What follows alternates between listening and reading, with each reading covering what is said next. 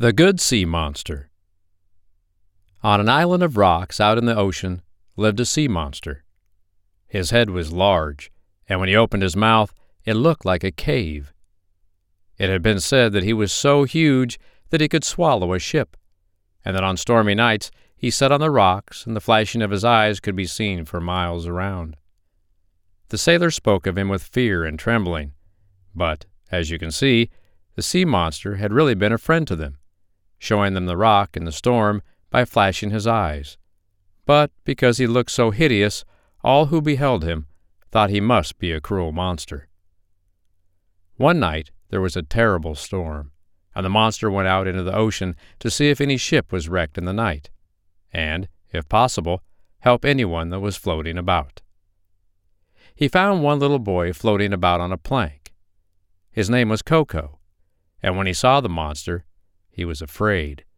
But when Koko saw that the monster did not attempt to harm him, he climbed on the monster's back, and he took him to the rocky island. Then the monster went back into the sea, and Koko wondered if he were to be left alone. But after a while, the monster returned, and opened his mouth very wide. Koko ran when he saw the huge mouth, for he thought the monster intended to swallow him. But as he did not follow him, Koko went back. The monster opened his mouth again, and Koko asked, "Do you want me to go inside?" And the monster nodded his head. "It must be for my own good," said Koko, "for he could easily swallow me if he wished, without waiting for me to walk in." So Koko walked into the big mouth and down a dark passage, but what the monster wanted him to do, he could not think. He could see very faintly now, and after a while he saw a stove, a chair, and a table. "I will take these out," said Koko, "for I am sure I can use them."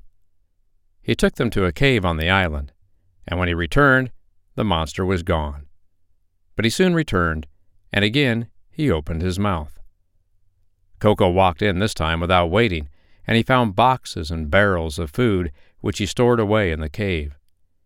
When Koko had removed everything, the monster lay down and went to sleep. Koko cooked his dinner, and then he awoke the monster, and said, "Dinner is ready." But the monster shook his head and plunged into the ocean. He soon returned with his mouth full of fish. Then Koko knew that the monster had brought all the things from the sunken ship for him, and he began to wish that the monster could talk, for he no longer feared him. "I wish you could talk," he said. "I can," the monster replied. "No one ever wished it before.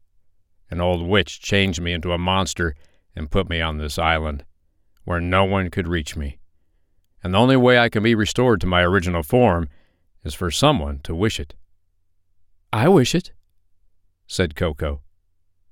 "You have had your wish," said the monster, "and I can talk. But for me to become a man, someone else must wish it." The monster and Koko lived for a long time on the island. He took Koko for long rides on his back, and when the waves were too high and Koko was afraid, the monster would open his mouth, and Koko would crawl inside and be brought back safe to the island. One night, after a storm, Koko saw something floating on the water, and he jumped on the monster's back, and they swam out to it. It proved to be a little girl about Koko's age, who had been on one of the wrecked vessels, and they brought her to the island. At first, she was afraid of the monster, but when she learned that he had saved Koko as well as her and brought them all their food, she became as fond of him as Koko was. "I wish he were a man," she said one day, as she sat on his back with Koko, ready for a sail. Splash went both children into the water, and there, in place of the monster, was an old man. He caught the children in his arms and brought them to the shore. "But what will we do for food now that you're a man?" asked Koko.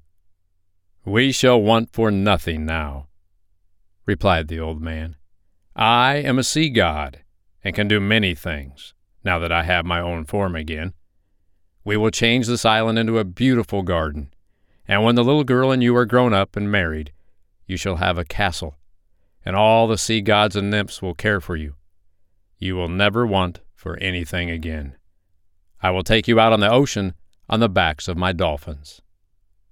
Koko and the little girl lived on the enchanted island, and all the things that the old sea god promised came true.